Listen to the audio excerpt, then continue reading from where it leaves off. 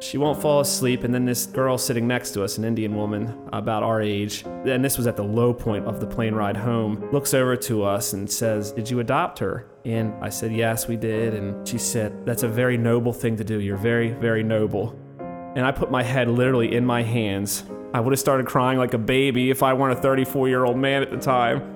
And I said to myself and to the Lord, I don't feel very noble. This isn't what I imagined it to be. Not that there was regret. It wasn't regret. It was the pain in Sidi and all the books that we had read about grief and about the hole and the primal wound and all those things were coming crashing down, I think. Now that the rescue was over, the hard work was about to begin. And I think that a lot of people who are going through an adoption journey, they think that the hard work is the paperwork and the dossier and the fingerprints and the interviews and the assessments. And that is all just like boot camp in a way to sort of prepare you for what's ahead as best as possibly can. I think that the real ride was starting to begin on that plane trip home.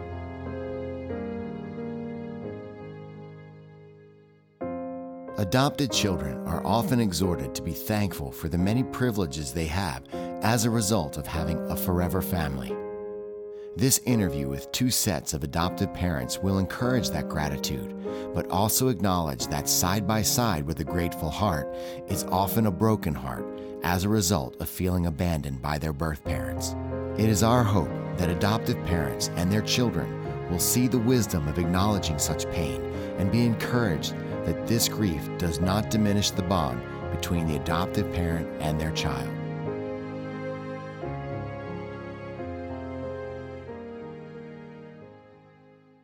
My name is Sharon Betters, and I'm the executive director of Mark Inc. Ministries. And Mark Inc. exists to produce and distribute resources that offer help and hope to hurting people. And we have our signature resource, which is our Learning to See When the Lights Go Out audio library. Each one of these interviews is a story of a person or a family that has experienced a broken place in their life or a difficult pathway, and they share with the listener how they responded to that hurt and what helped them as they walked that pathway. My husband and I started out this series with our interview on the loss of a loved one, where we talk about the loss of our own 16-year-old son, Mark, and his friend, Kelly, and how we had to really struggle to reconcile God's love with his sovereignty. And so we want to give the same kind of help and hope to others that we received from people who were further along in their own pathway of life. There were people who called back to us and encouraged us that in our grief we weren't crazy, that we were normal, and that God was sovereign and we could trust him. And we want others to hear that same message. I am so excited today to have in the studio with me Lisa Adams Reese, our son Dan Betters, and his wife Laura, so that we can just chat a little bit about adoption and look at some of the parts of adoption that perhaps a lot of people don't even understand exist. Some of the grief of adoption, not just for the parents who are creating that, what we call a forever family for children who need parents, but also for the adopted child.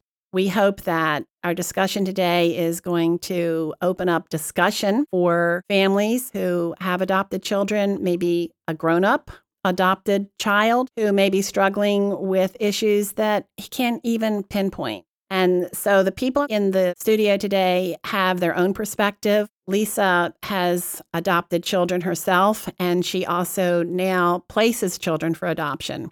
And so, Lisa, I'd like for you to just tell our listeners a little bit about yourself. Yes, I started thinking about adoption actually when I was 12 years old. In my 8th grade graduation, I said that I was going to adopt 2 children and that they were going to be from Korea, because at that time, those are the only international children that were placed was from Korea. So that was on my heart since I was 12 years old. And then I got married and had children, and we had 3 biological children. And then all of a sudden, the desire came back, and I really thought about adopting, and I definitely wanted to adopt internationally. I don't know if just God placed that in my heart, but I believe he did. And throughout even parenting my first 3 kids, I would have like these times where I would hear a child crying in the background or someone calling for mommy. And I never really understood, except for I just had this deep yearning to help this child that needed their mommy, and it would just almost break my heart when I would hear these cries. When my son was 5, my youngest son, we decided to go ahead and look into adoption, and we did, and we went through the different agencies, and then we decided to adopt through an agency that really needed families for children from India. So our first daughter, she came to our family from India. It took us about a year to get her home, which is really unusual now. From start to finish, it takes a lot longer. We decided to adopt from India because that's where the need really was. There was a lot of babies at that time who were actually considered aborted babies. The mothers would go to nursing homes and have these babies at 7 months. And then this one lady would go there and she would take shoe boxes, and they would put the babies in the shoe boxes and bring them back to the agencies. And these babies were coming over at 4 and 5 pounds. They were very tiny little babies, obviously really needing homes. And so we put our name in, and a year later we got a call. And our daughter, usually they were like a day or 2 old, and our daughter was a month old. And she came home at 8 weeks old. But her story was that a birth mother tried to keep her, really wanted to keep her, but she lived on the streets and knew she couldn't take care of her in the proper way. So she came to us at 8 weeks old, and we loved the whole process so much, even though she cried a lot and there was a lot of issues health-wise with her, but we just loved it. And so we decided to go again, and we wanted to adopt a little boy this time. So we went to the agency and said that we were ready again. And this time we heard about a little boy in Guatemala that needed a home. And the lady who was the director of the Guatemalan program said, "Oh, I have lots of waiting kids. Don't you want to see their pictures?" And I said, "No, I don't, because I'll want all of them, and that's not going to be good. So let's look for this little boy." So we did, and we couldn't find him. So, of course, we looked at the pictures, the waiting kids, and not only did we find a little boy, but we found a little girl at the same time, and we decided to take 2 kids at one time. Both kids were physically disabled, which we knew. We didn't know to what extent, but they were both physically disabled. And so we started that process. Those kids came home, and then they had a lot of issues, really a lot of emotional issues, and it was very, very difficult. And how old were they? They were 2 and 3 when they came home. And were they siblings? No. They were not related, and I don't know what I was thinking, since I already had 4 kids, and here I'm adopting, 2 more, and so that made 6. And they had a lot of issues, like I said, and adopting 2 at one time. Nowadays, you can't do that, but at that time, unless they are really siblings, and I thought I could handle it, and it was really a tough time in my life with these 2 kids. Mainly not because of their physical disabilities, but their emotional issues. They had a lot. And then the agency called us and said, "We have this little boy in Guatemala that really needs a home, and we think he looks just like your family, and you should adopt him." And I'm thinking, oh no, And I had my 6 kids, and I thought, 3 girls, 3 boys, this is perfect. I said, no, I can't, take on another child. And she says, okay. I said, just look for another family, please. And she says, well, I'm going to keep him here for a little while until you call me back. He's very emotionally disturbed, and we know that you can really work with emotionally disturbed kids. And I'm going, I don't think so. So we hung up the phone, and then a week later, I got a call from a family who was going to Guatemala, and her husband couldn't go. So she asked me if I could go and help her pick up her kids. And I said, sure. So I did. Of course, they brought out this little boy, and I looked at him. I just knew he was my son, but I also knew there was something about him that he really did look a lot more emotionally intact than, what they were saying. So we went back and we did the process and decided to take our last child. So Michael came home at 4, although the dentist says he was 5 or 6 when he came home. He was actually the easiest child of all my kids. So it does go to show that sometimes it's not just the age that matters. And then I was very lucky. My oldest daughter, who was 9 at the time, Kristen, from the time she came home, decided she wanted to adopt. So the earliest she could adopt, she was single, she adopted my first granddaughter, who is now 13 and was 17 months when she came home. And then she knew the Lord was telling her she had another daughter in India. And so she adopted her second child, who was 13 months when she came home. So adoption has been a very, very important part of my life. Now what I'm doing is I'm placing children from India with families, and I love it. I hate it and I love it. It's a difficult process, but it's so well worth it. Well, that's a perfect lead-in for Dan and Laura, because that's how we met you, Lisa, through Dan and Laura's journey into adoption. So Dan and Laura, introduce yourselves to our listeners and tell us a little bit about yourselves. Well, my name's Dan Betters, and I'm Laura. I'm Dan's wife. And we've been married for 10 years, and we decided to adopt 3 years ago. And our journey was an interesting one. If you had told me that I was going to have an Indian daughter, even just as short as 5-6 years ago, I would have thought that you were crazy. And I would ask, why is my daughter in India? So adoption was really never in my life plan.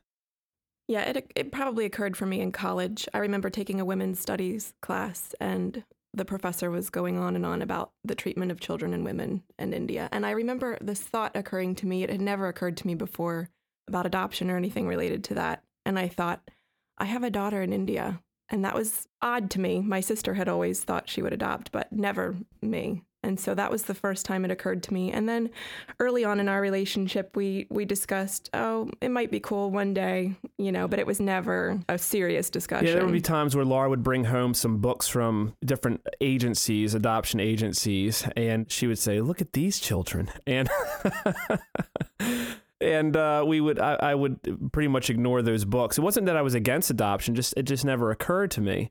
And so I went to a local church a couple of years ago, and I heard an Indian man from India preach a sermon. And that night for me really introduced me to India specifically. I never had given much thought to India ever in my life. And my heart was broken for the Indian people. And so, I came home. I didn't think much about it, but a couple months later, I think it was, I was a youth pastor at the time. It was Friday afternoon, and I got a message from one of our students who had 4 pictures of 4 babies who needed a special formula, who were in India. And the message was, if these babies don't get this formula, they're going to die. It was an urgent message. And she said, do you think that Reach, which was the name of our youth group, could help in any way? Maybe have a little fundraiser or something. And I was immediately driven to tears as I'm sitting there in my office preparing this message on doing God's will or something along those lines. Taking a risk. I think that was the message. And these babies, as I looked at them, my heart, I knew was in India and was for these children. And so that night, I stood up in front of, you got to imagine, 13-year-olds, 14-year-olds, maybe some 16-year-olds in there, about 50 of them. And I said, in the middle of my message, as many pastors do, I got very passionate. And I said, we're going to do something special here tonight. We're going to raise, I think it was like $2,400. We're going to raise $2,400 and we're going to do it. And I showed them the pictures of these babies. And I said, I think you guys can do it. I didn't give them any pre-notice, nothing. And that night, those kids raised all that money. They were pouring out cash, which made me wonder, where did all this cash come from? They gave their movie money up, their McDonald's money up, and we raised all that money. Some of their parents helped out when they heard.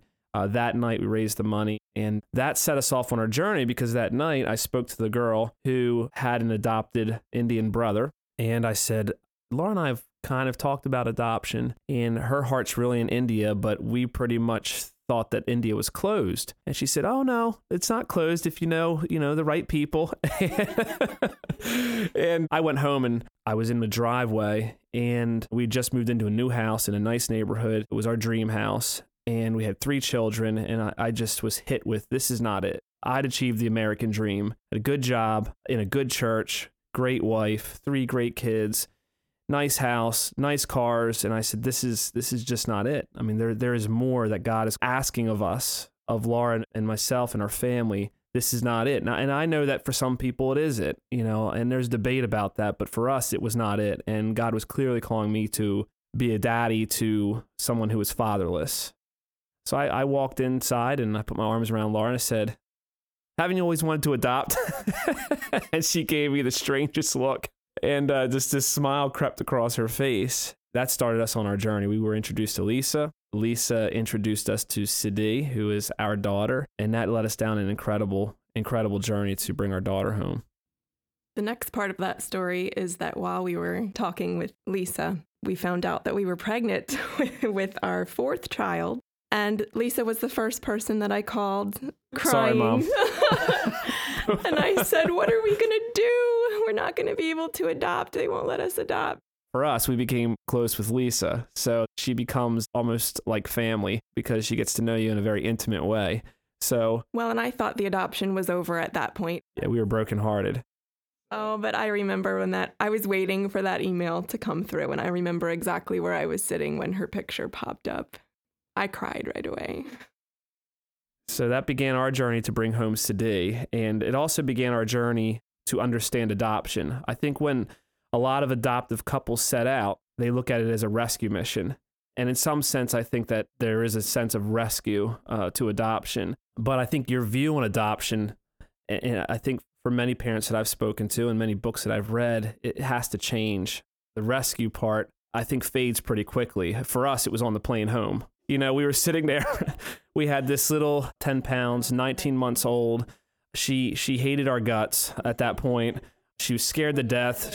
She tolerated Laura. We're on this plane home, on Air India. A lot of strange looks from people. And then Sidi is crying. She won't go to sleep. It's 17 and a half hours. It was a 6-day whirlwind trip for us. She won't fall asleep. And then this girl sitting next to us, an Indian woman about our age, and this was at the low point of the plane ride home, looks over to us and says, did you adopt her? And I said, yes, we did. And she said, that's a very noble thing to do. You're very, very noble.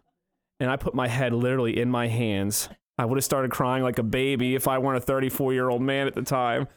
And I said to myself and to the Lord, I don't feel very noble. This isn't what I imagined it to be. Not that there was regret. There wasn't regret. It was the pain in Sidi and all the books that we had read about grief and about the hole and the primal wound and all those things were coming crashing down, I think. Now that the rescue was over, the hard work was about to begin. And I think that a lot of people who are going through an adoption journey, they think that the hard work is the paperwork and the dossier and the fingerprints and the interviews and the assessments. And that is all just like boot camp in a way to sort of prepare you for what's ahead as best as possibly can. I think that the real ride was starting to begin on that plane trip home. But I can also say about that plane trip, the greatest moment in our lives ever was when the clouds broke. We literally could see New York City and we were getting ready to land. We both started crying and Sidi is looking out the window, looking at, her new homeland. And not that she knew that, but I had so much love for her and for Laura, for all my kids, for my Lord, for Jesus, all that, everything in my life, I think had culminated in that moment. Our marriage, all the births of our children, everything had prepared us. The grief that Laura and I had already been through. Laura lost her mom when she was 11. I lost my brother when I was 17. All of that, I knew God had brought us to that spot. It was an incredible moment. So there was real low points already in a 17-hour plane trip and really high points. And I think that an adoption journey, parenting an adopted child, being an adoptive family, they're full of low points and high points. You mentioned the grief in Sidi. You could see that in her. And Lisa, earlier today, you were talking about looking into the eyes of your little daughter and knowing she was saying something profound to you, even as an infant. Let's talk about that grief that you believe a child experiences, even a newborn, even when that newborn is placed into an adoptive family. When I saw my daughter look into my eyes and I could feel the pain in her heart, and she was only 8 weeks old, but I knew exactly how deep that pain was. And she was looking at me, and I know what she was saying. She was saying, "Don't ever leave me." It still makes me cry when I think about it, that if somebody hadn't taken her when we did, I think she would have died. The pain was so great in her little face. And I just remember making a promise to her, I will never leave you. And I still feel that today. She's almost 30.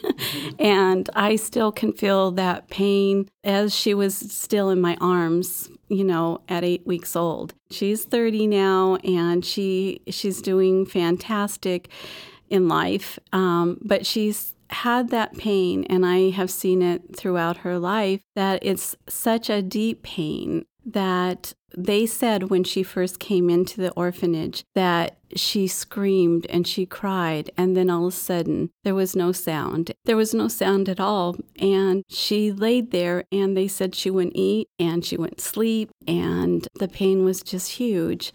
What was the pain? The pain was the loss of her mom. And I really do think there is some kind of cord that attaches children to their moms. I think that happens in the womb. And I think that no matter what kind of care they get afterwards, I think that there is a true loss, a deep loss for each child. And I do think children react very differently to it. Some, you can see it, and some you will never see it. But I do believe, from my experience, especially with my daughter, that there really is this true connection, and that separation is a true deep loss for that child.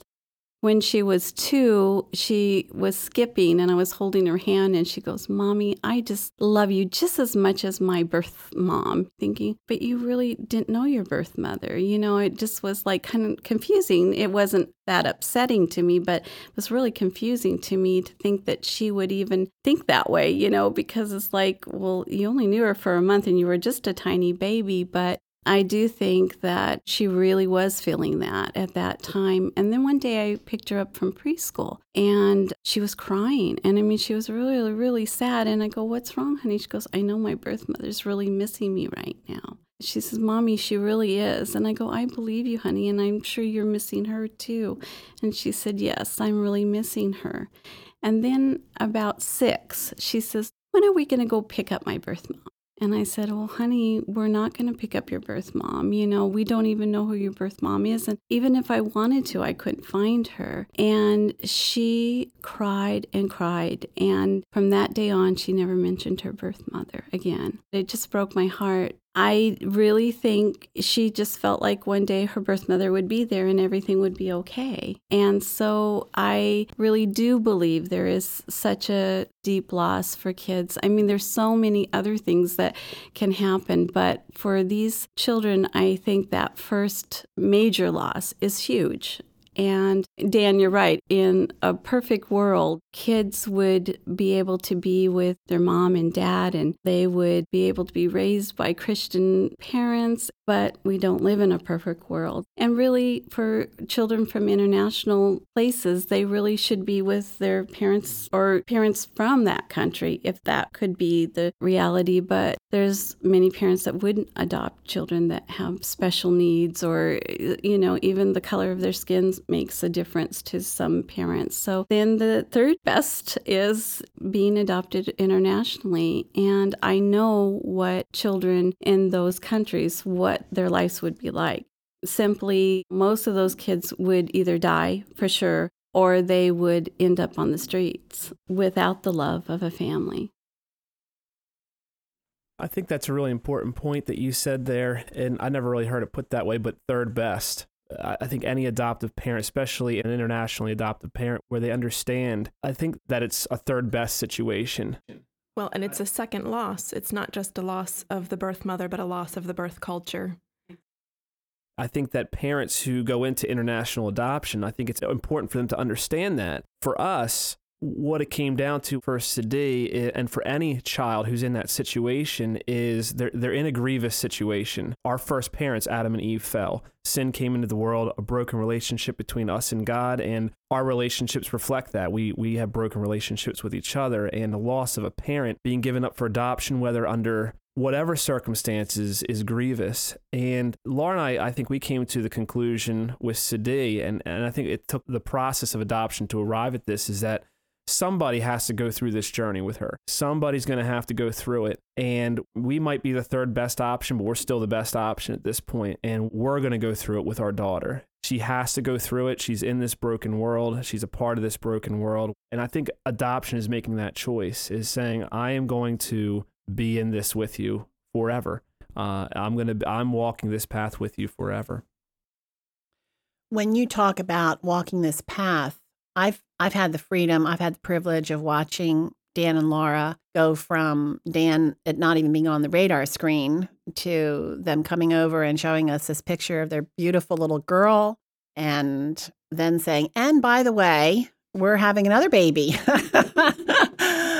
But what has been very intriguing and really good for me has been the way you guys have tried to bring us along in the journey. I remember Dan calling and saying, now, I just want you and Dad to understand, we're not going to do this the way that you might expect us to. When we bring Sadi home, we're not going to have a huge celebration where 100 people come to greet her. We're going to be very careful. The bonding process is critical. We're going to do things differently than what you might expect. And here are some books you guys need to read. It was so eye-opening for me, and it was so good for me and for Sadi's grandfather to be educated this way. What we learned was that Sadi is brokenhearted and she's grieving. And I frankly, this is crazy, but I never thought about an adopted child grieving in the way that she is possibly grieving, or one day will might grieve. We don't know. We don't know what she will go through. But to have that information helps me to see Sadi as she really is. And I just love her even more because of that. I could cry with you, Lisa, easily, as I think about, I think every child should have someone who loves them more than anybody else in the whole wide world. And God created mothers to be that person. So when that mommy is missing, that's a terrible thing to think about. But I think education is critical. And not just for the new mommy and daddy, the extended family, the key people that are going to be in that child's life need to get on board with this new way of thinking, because I think it's critical that we understand where you're heading. Well, and if it doesn't happen, what might occur then is shame associated with any of those feelings. If we're not going to talk about it, if it's not okay to bring it up, perhaps the child will begin to feel shame about whatever sadness or grief that they've carried. And so from the beginning, it was very important to us that we talked about adoption and talked about her being adopted. And even when she didn't speak English, and she was crying, we would still have a one-way conversation with her about, why are you crying? And, do you miss your mommy? And I'm sorry. Those were the first words that I said to her. When she was placed in my arms, the first thing I said to her was, I'm sorry. We would not have gone into that, I don't know, you could call it the adoption birthing room, where you meet your child for the first time. If we had not been prepared for the grief aspect of adoption, we would have been lost. And like I said earlier, we have grief in our life. And I think you have to get in touch with that grief in your life, any grief that you have in your life when you're on that adoptive journey. And I think any adoptive parent who does that has got a good lead in the race, so that when we actually came into that room, we're taking into that room our own losses. And we're meeting our daughter who's already has a loss, a huge loss, one of the biggest losses I think you can have. And so, yes, it's a celebratory thing in that we're being united with our daughter, but at the same time, it's a very grievous situation where we have to be able to say, I'm sorry. I'm sorry it has to be this way. And, one of the things that we had talked about with our family as we tried to bring them along as well is you have this dream, I think, when you start the adoption process. We're going to come home and the airport's going to be full of everybody who supported us, and there's going to be balloons and signs. And I know some people do that. I get that. But one of the things that I read that impacted me, that I believe, and I think because of my own grief, it made me understand, is they compared coming home to the party after a funeral. it's that time where everybody decompresses. They went, they've cried, they've buried their loved one, and then they come back and everybody's eating chicken sandwiches and potato chips, and people are laughing, and the family's sitting there. They don't know whether to laugh or cry. There's guilt there, and you wouldn't have balloons at a party like that. And this was coming from, I believe, an adoptive child who wrote this, and it made sense to me. It made a lot of sense that there's going to be plenty of times for parties. We'll celebrate Gotcha Day a year later, or 2 years later, or whenever. We'll celebrate those days later. And getting that across to our family, I think if I could speak to adoptive grandparents, and brothers and sisters and aunts and uncles, that support that we felt from our family was incredible. We were nervous about telling our parents we're going to adopt. We didn't know what to expect. Breaking out the champagne glasses was awesome. It reminded me of the parable that Jesus tells when the prodigal son comes home, and it's just a big feast. It's just a big celebration. But still, we had to keep talking about those things, and the grandparents weren't afraid to ask questions. They weren't afraid to ask hard questions. They weren't afraid to talk about their feelings of we're scared, or we're this, we're that. And I'll just tell one more story. But when we came home, one of the greatest times in my life was when I called my mom. We had landed, we were on our way home, and Sadiq screaming her head off in the back seat of the car for 3 hours on the way home from JFK. And I said, "Mom, we're home." And she just burst into this hysterical laughing, crying. But it was her grief, it was her love for this child she never met, her love for us, and just that support just overwhelmed her. And it overwhelmed me, it overwhelmed Laura, and just having that family, I think, around you it's just critical. I think that's really important, Dan. And I think a lot of families are afraid to tell their parents, that we really need it this way because they don't want to disappoint their parents. And another good point, you've been raised in a family where you recognize grief. A lot of people don't recognize grief. So people don't think they're grieving even when they're grieving. And I think that it really is important that people deal with their own grief before they even adopt a child, because with adopting, with the hurts and the pains of the kids, they a lot of times will reject. They will usually reject the mom. That's a normal thing for adopted kids to do. They don't want to feel that pain again of losing a mom. And so they are going to test you with everything they have. And these kids will do that. And if you haven't dealt with your own grief, your own, stuff about rejection, abandonment, this will trigger things in parents. And I've seen a lot of parents where they really just can't even deal with this. They end up, really not liking the child. And then they end up, thinking that they can't parent this child because it brings so much pain into their lives. They're not doing it because they're mean people or that they're loving people, but because of their own grief and loss, they're feeling this, and they're feeling the deep pain of their own grief. So, if I had one recommendation for families is to really take care of your own grief, go to counseling, talk to people, because that is really important. And people, like I said, people don't recognize grief.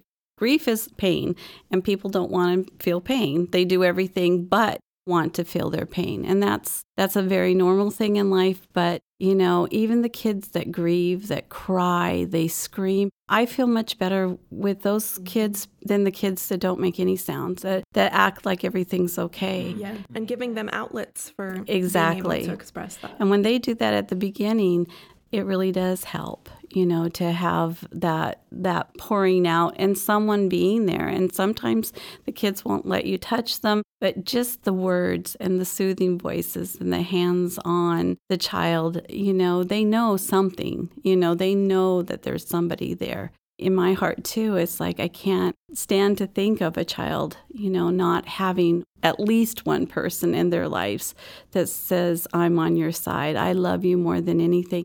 When you look at your child and you just think, oh my gosh, they're just so wonderful. But then there's a lot of adopted parents who get their child, and I was one of them, that gets a child that they really don't. They push every button you have, and the personality of that child may not click with yours, and they do some pretty horrendous things, and they don't want the love, and it's hard to really, bring that in. And I experienced that with one of my kids. I felt like a horrible person. I felt like, well, I loved 4 kids. Why can't I love you? I mean, I had the love of, I will do the necessary things. And the parents feel so guilty they won't tell anybody. They don't want anybody to know. I didn't want anybody to know that I couldn't love a child that was, my child. And I couldn't love that child because, I mean, he tried everything he could to have me not love him. But, but still, he deserved that love. And it went on for years. I mean, it wasn't just a year of bonding and attaching. It went on for years and years. But that feeling, that's okay. And I want people to know if that does happen, there's hope. And it's like if you never met somebody and they're older and, you have to get to know them and grow together. And it will happen. And it may not even happen the way you imagined it to happen. But with God's love and with prayer, anything can happen. I'm a pastor of a church, and I've been pastoring, if you include youth ministry, 13 years. And I've talked to parents without adoptive children. They say the same exact things you're saying right now, where I love my child, I don't like them.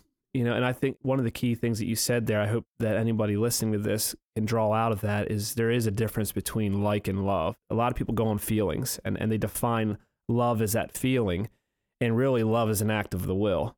Because there are plenty of times where we don't like each other, whether it be your husband or your wife or your children or adoptive child, where you just don't like them because they're getting on your nerves, or they're actively trying to make you hate them. And love, I think, transcends that, because what happens with love is you will yourself, to love that child, not to feel a certain way. And the love comes from feeding them. The love comes from being their mommy or their daddy and being there and not abandoning them. And again, it reflects, I think, our relationship to the Lord. Our relationship to God is our Heavenly Father. There was one point where we hated him, where Romans tells us that we were literally God haters, enemies of God. Yet he continually pursued us and continually loved us so much that he gave us Jesus. I think there's a lot of parallels between God's relationship to us. In fact, the Bible actually uses the word adoption. We're adopted as his sons and daughters, so that we can literally call him daddy. I mean, it's the most personal name that you can call the most transcendent God. You can call the most transcendent, omniscient, omnipresent God daddy. And it's because, why? Because he loved us. And I think that's reflected in adoption, is we love our children even when we don't like them. And I think the point that I hope people hear, as you're saying, is that there's a lot of feelings of guilt when you don't have that feeling of love. And there's a difference, I think, between love and like. I really do. And I think it's really important to be able to find those people that you can trust to be honest about your feelings and say, I don't like this child. But people who let that fester, I've seen that, and it does get to the point sometimes where they don't like themselves so much that they can't continue. And that makes me really sad, when it comes to that. But they really don't know who to tell. What I really appreciate about our conversation is that what you're saying is there's hope even in these difficult relationships, that if God has given you a child, then God has also equipped you to parent that child.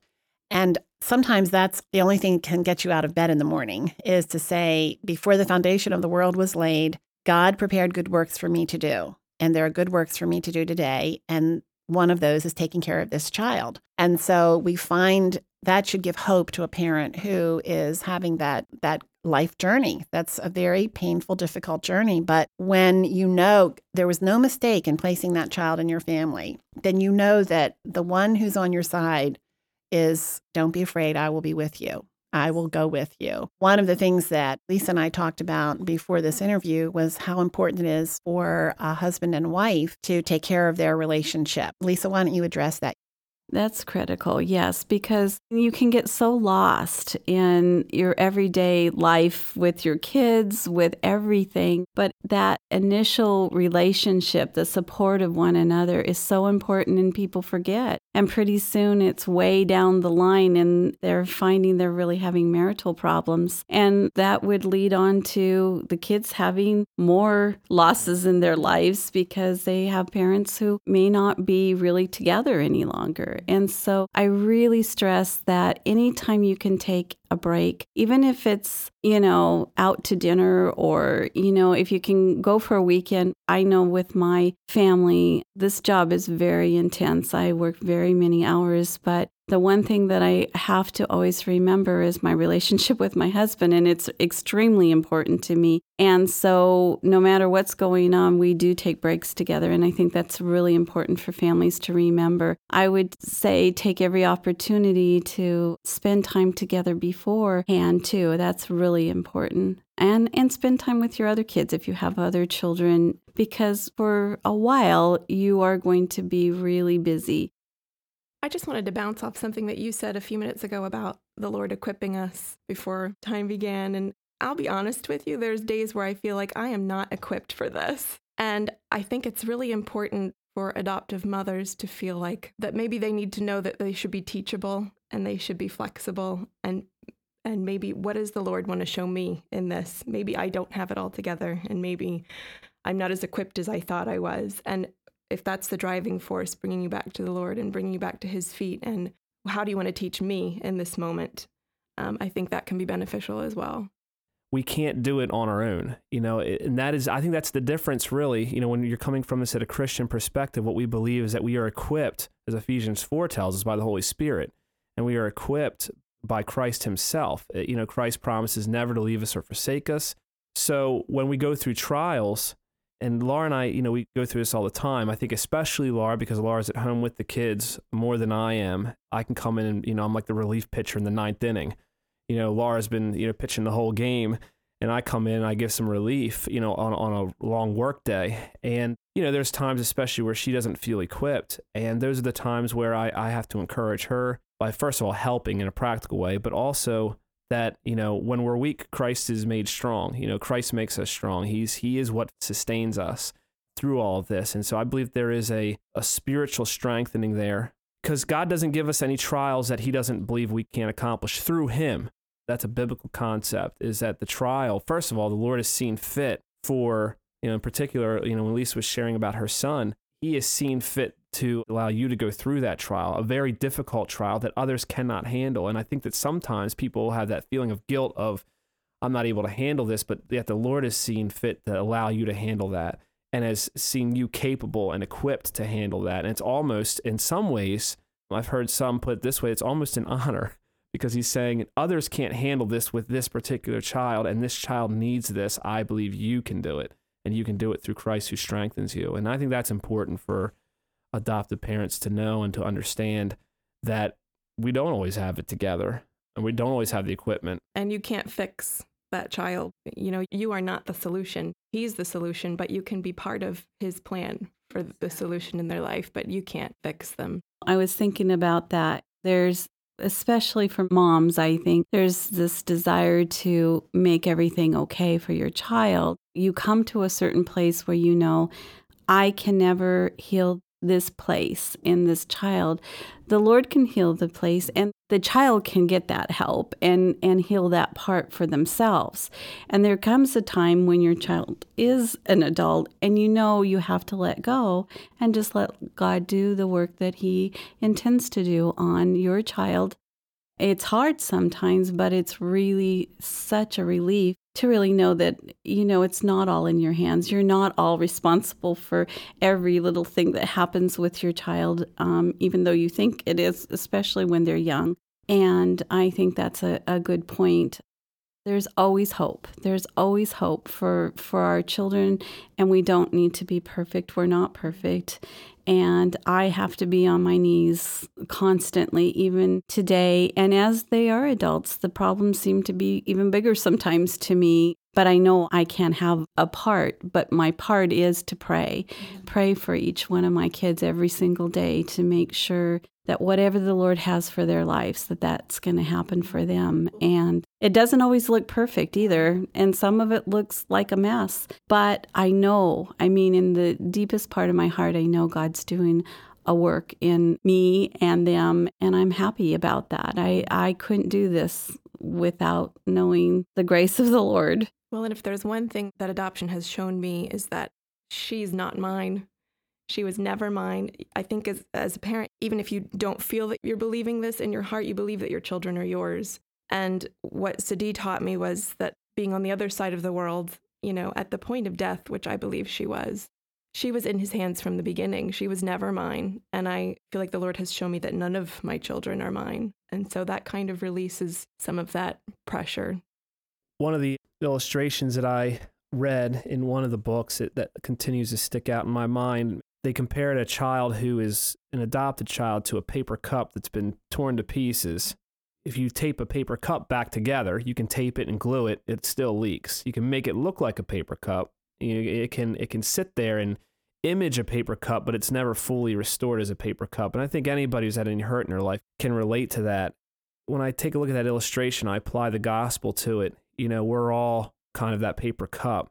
I talk a lot about gospel parenting, and it fits with adopted children, biological children, doesn't matter, is just like God has done with us, is to continue pouring our love into that child. It keeps leaking, but if you keep pouring water in, now some children have bigger cracks in that paper cup than others. And I think that's the big thing, is that, you can't ever compare a grief one with the other. They all react differently. There's no cutout that says, okay, this is how they're going to be. That paper cup always looks different. And I want to encourage parents, as others have encouraged us to do, is keep pouring your love into that child. And when you can't do it, the Lord continues to do it for you. And continually filling that cup up. It's going to keep leaking. It's going to keep cracking, just like we do. We keep sinning, we keep disobeying, and yet God continually pours out his grace upon grace. And I think that it takes a lot to do as a parent with an adopted child, with a biological child. You keep pouring grace in, grace over grace over grace. I think that could help us keep perspective, on what a child is thinking, what a child's feeling. One of the things that really, it's such a simple lesson, but for me has been profound as Sadi has come into our family, is what is the typical response to a child who has been taken from a messy place, like an orphanage, and put in a family that is loving her, taking care of her, giving her every single privilege, everything that a child could want, she has.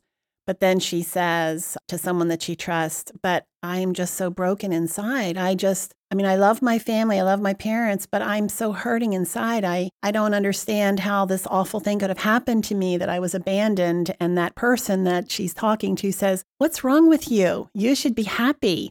You should be happy that God gave you this family. God picked you out for them. And I think that's our canned, stereotypical response to a child who seems ungrateful. How do you respond? How would you respond to a child who expresses those kinds of feelings? And how do you advise their parents to help them process all of that? For me, I know the most important thing that I've been taught and that has worked with my children is to be really open to their feelings and just to let them express themselves. And there should be no judgment with what they're expressing, because that is their feelings. They are really feeling like that. And it isn't about us, and it's not a personal thing. And if people can understand that, even when they're kicking or to make me mad, and I'd go, oh no, not again, and then he'd just sit and smile at me, and I was like, oh.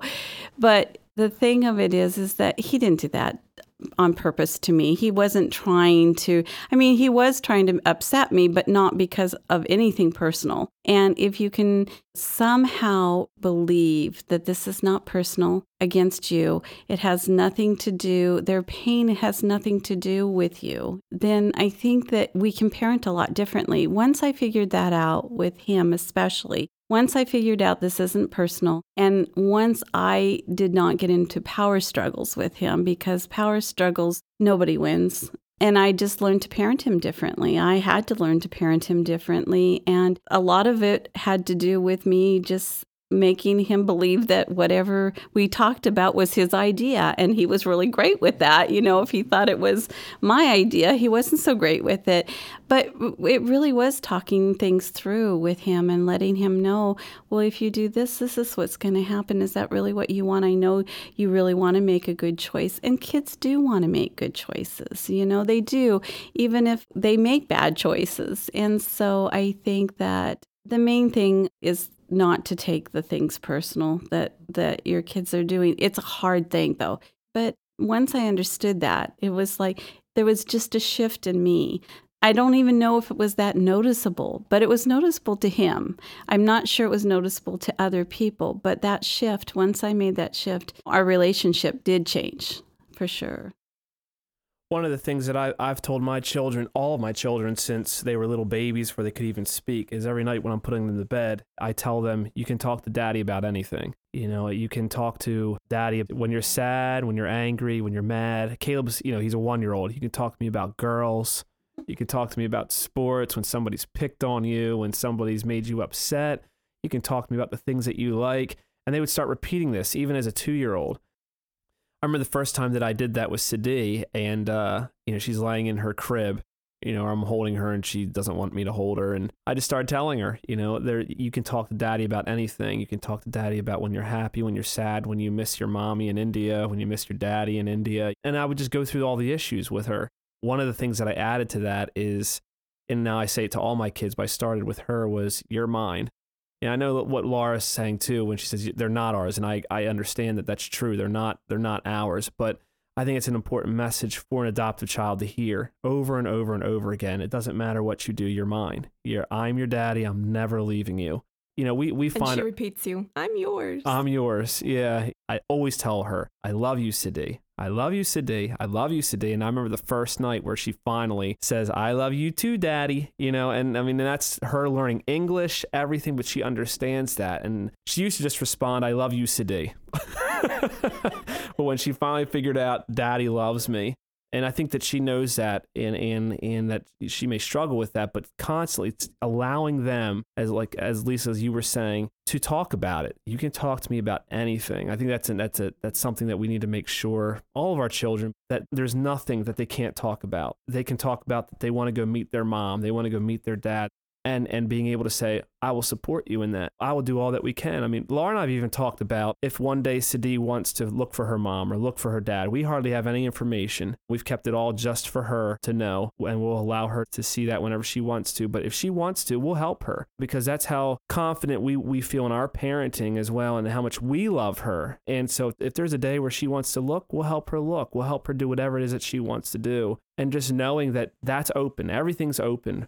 And like Lisa said, letting them know that we're not going to take that personally. We still love you, and that doesn't change our relationship. If you're sad, or if you miss your birth mother, or if you want to look for her, that doesn't change anything between us. Yeah, and for us, and I don't know if this is a naive position, but I've actually talked to Laura about, so what would you do if her birth mom showed up at our doorstep? And we have both said we would be happy about that. We wish. I mean, there's been times where I've Googled it, looking for Sadie, and I know it's not going to happen, but I look just to be able to find out, is there more information I can give her? Because I know she's probably she may want that, she may not, I don't know.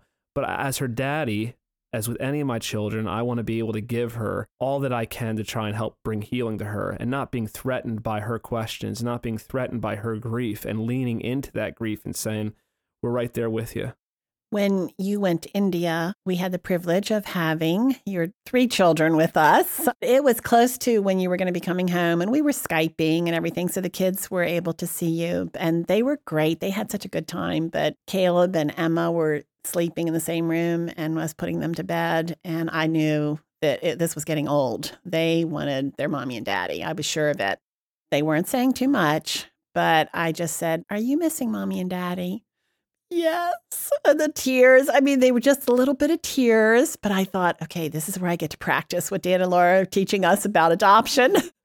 I said, I know you are. I don't blame you for missing mommy and daddy. Of course you're missing them, and it's okay. You can miss mommy and daddy. Then they were fine. It was so cool to see that, just acknowledging the pain. And of course, I know that from my own journey in grief, of anyone who would say, I know you're missing Mark right now. It gives me freedom to go on. All right. Okay, good. Somebody noticed. Somebody else misses him. I can do whatever I need to do right now. It's acknowledging that that's always going to be a part of me, but it doesn't diminish the rest of me, and it doesn't diminish other relationships. You can't really replace a human relationship with another one. It's always going to be back there, and that's not a bad thing. And that really is a foreign thing for many families in saying, if we talk about it, it's going to cause trouble. It's like saying to me, I didn't want to mention Mark's name because I didn't want to make you sad. Well, You can't make me any sadder than I already am. So just saying to Sadi or Lisa, to your children, of course you have that spot in your heart that's aching. But then there might be some who are listening who are saying, so in other words, we are giving carte blanche to children to misbehave and to act out their pain and say, oh, it's okay. I know you're hurting. It's all right. I don't mind if you do these horrible things. What's your response to that? Well, I could say just for grief, after Mark died, I was still living at home, and I was 17 years old. And when I turned 18, the way I acted out is I started buying things, and I'm living with mommy and daddy, at home. And I remember when I wanted to go buy a big screen television, and put it on credit. And my mom, they didn't sit there and say, well, he's grieving. This is the way it's going to help him. He's going to be okay. My mom let me have it. And I went ahead and bought it anyway, and she really got angry. And she couldn't discipline me at that point. She could have thrown me out of the house, I guess, but she did not. She let me know this is not acceptable. And I think that's important, and we deal with that with Sadi. One of our adoptive couple friends, multicultural as well, said that they'll be having great weeks, months at a time, just great. And then all of a sudden, their child will have what they call an orphan day. And I've never heard it put that way. And this is before Sadi was brought home. And I remember when we experienced some of our first orphan days, where she just got the look in her eye, this hollowness, this I hate you kind of a look. And, but those times is when I don't know about other parents. I know that some parents are different, but for Laura and I, that just makes us want to squeeze her even more to show her how much we love her. And, we got to pour more into the cup at that point. And that often involves discipline, that often involves correction. Yeah, one adoptive mother said to us when we were wondering, at what point do we discipline Sadi? She said, she is dying to be a betters. Mm-hmm. And if you treat her any differently than you treat the other children, then she never has become part of your family. So but you have to know the balance, because I think it was like day 2. And we have Sadi at home, and you have to understand now she's running and jumping around, and she's 3 years old. But this is, I think, day 2 or 3. She's still sick. She's like 10 pounds. And I have her, she's crying, and I'm holding her real close as I would hold any of my children when they're crying. I'm telling her, I love you. I love you. And I start telling her to say yes, Daddy. And Laura's in the other room. She says, honey, I think it's a little early for that. That was literally day 2 or 3. And I just started laughing. I just held her then at that point. I just held her and let her cry, So there's times we let them cry, and there's a difference between acknowledging pain and then also applying discipline. I always tell parents, the one thing you need to remember when you go is do not let them get away with a lot of things when you're in India. When you first pick them up, if you're going to tell them no about this later on, they won't understand why you let them do it and then you saying no now. I mean, they don't understand that. They like to turn on the TVs. They like to turn all the lights on. They like any buttons that they can push. You need to tell them no. You need to, set boundaries at the very beginning. And you can't let them get away with everything, because then you're going to have a real mess on your hands when you get home. So I think discipline is very important, in setting boundaries with your children as early as you have them is really important. I think that sometimes parents, what we want to do, and I think at least that's a perfect illustration, is we want to kind of weather the storm. When you're in India, you're in a foreign land or whatever country you're going to, or if it's a domestic adoption, and those first couple of days you want to kind of weather a storm. What I would encourage parents with discourage them from doing that, because those storms are often like hurricanes. They get the front of the storm in India, then there's a little bit of peace on the plane, and then when you get home, the second half of that storm comes over like a hurricane, and the second half is always the worst. You think you're weathering a storm, but parenting is never about weathering a storm. It's about redemptive opportunities. It's always a redemptive opportunity of correction or of discipline. And then also there are parents who they feel so bad about the experience that their child has had, so they want to make up for it. They think this is making up for it by not setting boundaries, by giving them everything they want. I would totally agree with that. And that philosophy, again, means that we don't understand adoption. I mean, because you can't make up for it. There's nothing you can do to make up for it. You just keep on pouring grace and love into that cup, and it keeps coming out, so giving them more of what you think that they want, again, it compounds the problem, I think. What about siblings? Is there any grief in your children as a result of adoption? I'm so glad you brought this up because I think it's really important and it's one of those issues that gets overlooked. And I don't think we'll know fully until they're older and can really communicate how the adoption changed the family for them and what their experience was. But I know that it did. And there's been a few moments here and there where they've said some things that make me think, okay, we're going to have a discussion about this when they're older and can express themselves better. But we've asked them, how did you feel when we brought Sidi home? And I think that what happens is on the journey there's a lot of talk about rescue. There's a lot of talk about the orphans in the world. In our house, we do a lot of prayer. And so there's a lot of praying for all the orphans in the world to get a family. That's a lot for a child to handle. And I'm not saying that they shouldn't. I come from the perspective where I think our children need to know more about the world. When we teach them those things and all of a sudden you're bringing that issue into your home and they are told this is going to be your new brother or sister. If you do that biologically, there's issues. When we brought Caleb home and Emma's 3 years old, she literally grieved as if somebody had died. And so we had to work her through that. So now you add on top of that, we're going to bring home a child who looks a little different than you, who has medical issues, who is sick, who is mommy and daddy are going to leave you guys for 6 days or 2 weeks or 3 weeks. We're going to dedicate our lives to this for the next year. And the children, they get all that. I think there's some grief there. There's a little bit of a loss there for them as well. And that can often be seen as, okay, if I feel this way, I'm feeling selfish, but they need to be able to talk about it. One of our children just recently said, yeah, I was, she actually used the words, it messed me up. And she's 9, and she was, 7 at the time. And she said, it messed me up a little bit. Well, how are you doing now? Well, I'm okay. Well, there are some days where I'm still feel a little messed up. And she loves her sister, loves her. But she needs to be able to talk about it too. Well, and the dynamic of the family changes as it does with the addition of any child, but I think it changes more drastically when you're talking about interracial issues and adoption issues. The change is far more drastic than just bringing a baby home from the hospital.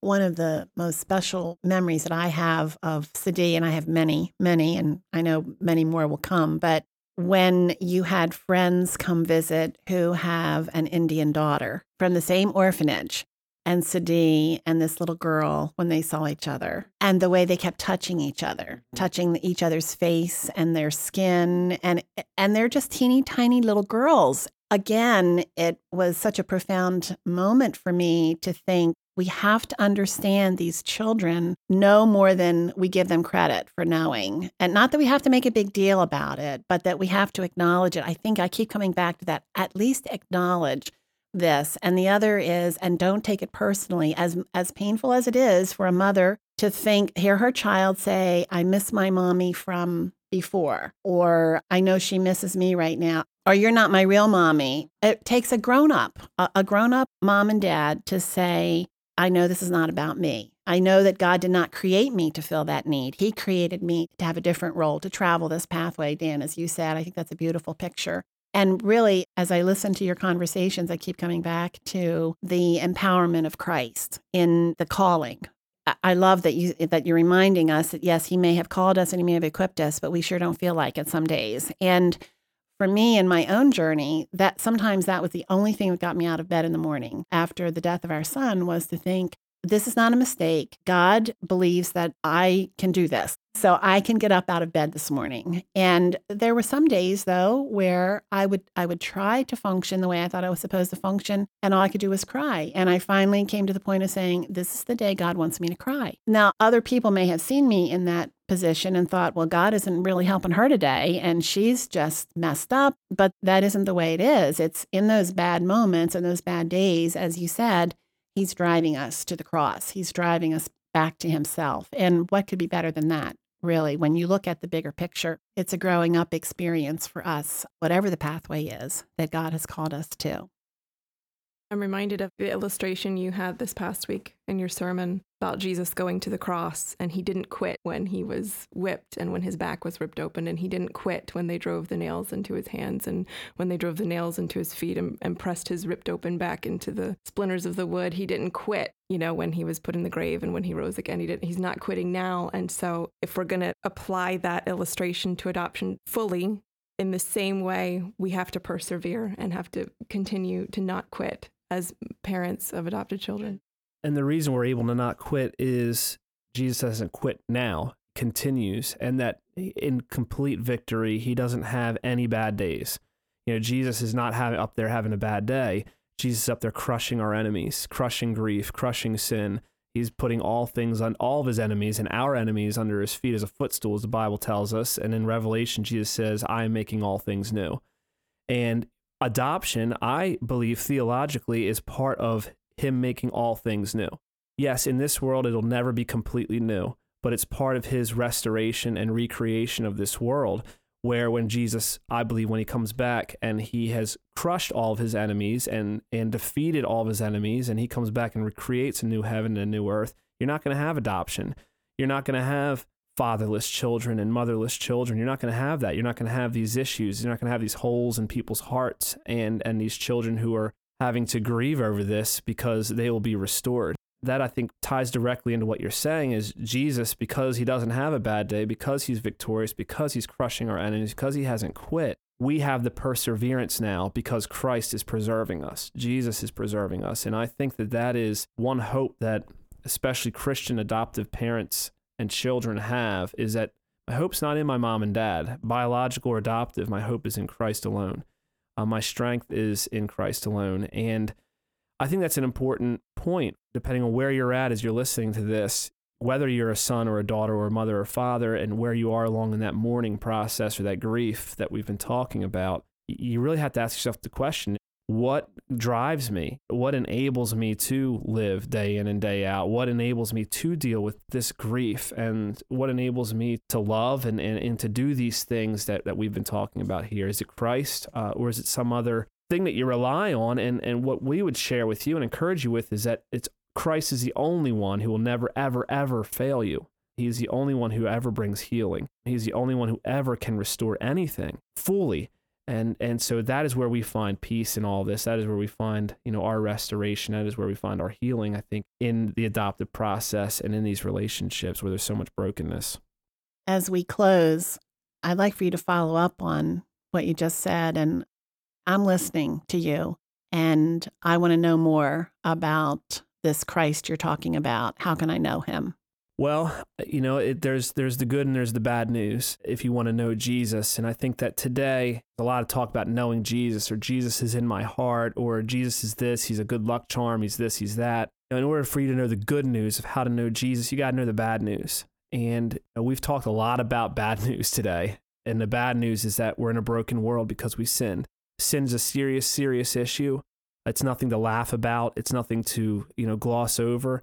Sin equals death is what the Bible tells us. And every single man, woman, or child, regardless of your position in this life, has been born into this world in sin. And we all have sinned. We all fall short of God's glory. And the payment for that is death. The payment for that, as we experience now, for many people, hell on earth, where we have these kinds of situations that we have to talk about, death and disease and the fatherless and the motherless. That's all the result of the bad news. That's all the result of sin. That's all the result of we no longer have a relationship with God. But God didn't leave us in that sin and misery. He didn't leave us in that death. He didn't leave us hopeless.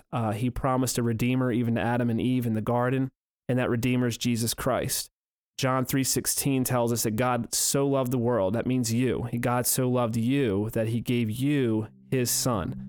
We've talked a lot about sons and daughters here and how much parents love their sons and daughters. Well, God loved his son with an everlasting love, a love that we only get to experience in pieces. And he gave us Jesus so that he might come and die for us, so that if we believe, we can have eternal life. As you just asked, how can I know him? Well, the Bible tells us if we believe in our hearts that God raised him from the dead, that Jesus Christ is Lord, that God raised him from the dead, we will be saved. And it's that simple. If we confess with our mouth that Jesus Christ is Lord, we will be saved, and we can have that relationship, be restored into that relationship with God our Father who we sinned against. And our sins are forgiven because Jesus lived a perfect life. He died as the perfect sacrifice.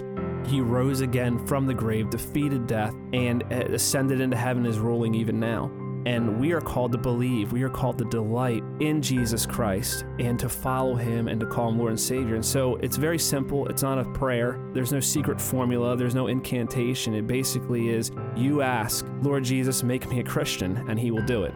And then you follow him, and then you believe in him, and you search the scriptures to know him better. It's complete forgiveness.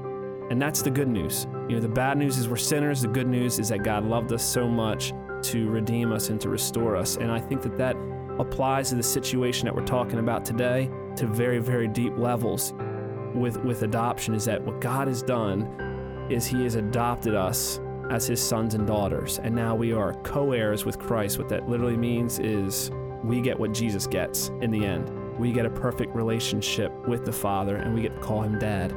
And I think that is what brings healing to those of you who are hurting. I think that's what brings healing to those of you who are grieving and mourning. I would encourage you to confess him as Lord of your life today.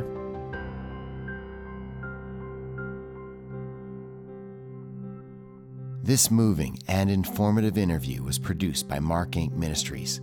To contact Mark Inc. Ministries for more information on other resources, call us toll-free at 877-MARK-INC. That's 877-627-5462.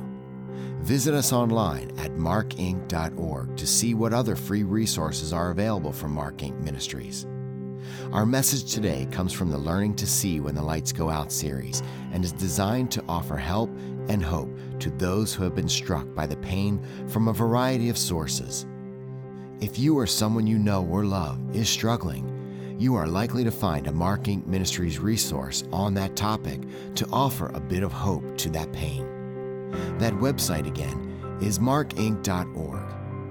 You can also contact Chuck and Sharon Betters in care of Mark Inc. Ministries at 2880 Summit Bridge Road, Bear, Delaware, 19701. Mark Inc. Ministries, making abundant riches known in the name of Christ.